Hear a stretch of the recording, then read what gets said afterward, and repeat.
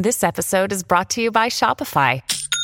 Forget the frustration of picking commerce platforms when you switch your business to Shopify, the global commerce platform that supercharges your selling wherever you sell. With Shopify, you'll harness the same intuitive features, trusted apps, and powerful analytics used by the world's leading brands. Sign up today for your $1 per month trial period at shopify.com/tech, all lowercase. That's shopify.com/tech.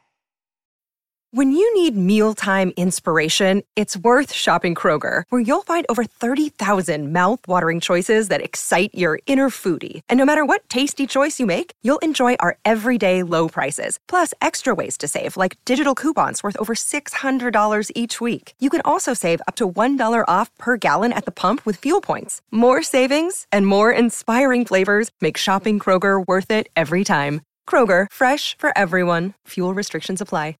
Another day is here, and you're ready for it. What to wear? Check. Breakfast, lunch, and dinner? Check. Planning for what's next and how to save for it? That's where Bank of America can help. For your financial to-dos, Bank of America has experts ready to help get you closer to your goals. Get started at one of our local financial centers or 24/7 in our mobile banking app. Find a location near you at bankofamerica.com/talktous. What would you like the power to do? Mobile banking requires downloading the app and is only available for select devices. Message and data rates may apply. Bank of America N.A., member FDIC. Welcome to the only daily podcast focusing on compliance news of the day. Each morning, start your day with a cup of coffee and Tom Fox, the voice of compliance, to hear about 4 of the top compliance, corruption, or leadership stories you will need to start your day. The Daily Compliance News is a production of the Compliance Podcast Network. First, a word from our sponsor.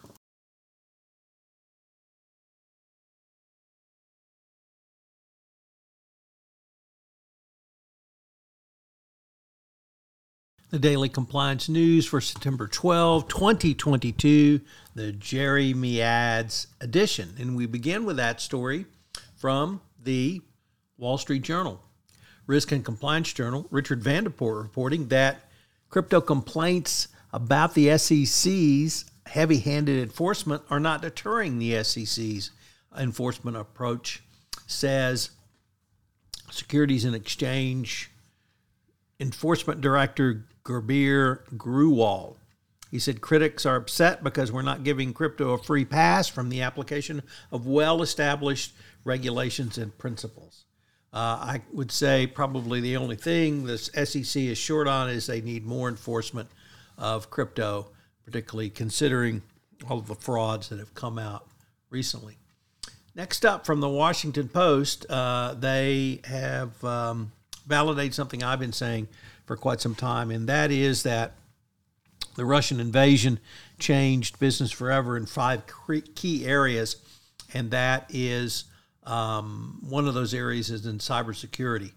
And elevated cyber threats are indeed the new normal. And it's an interesting article.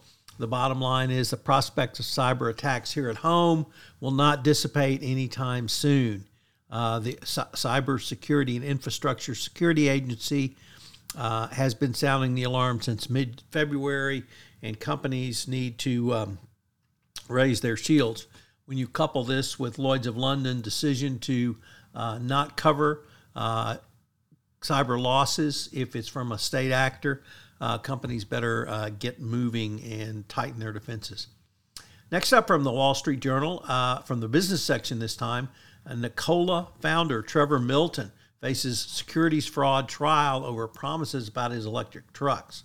Anyone who followed the Nikola saga knows that claims were made, false ads were put out, and lots of information was put out directly by founder Trevor Milton, trying to entice people to invest and buy trucks from Nikola, or at least sign up for them.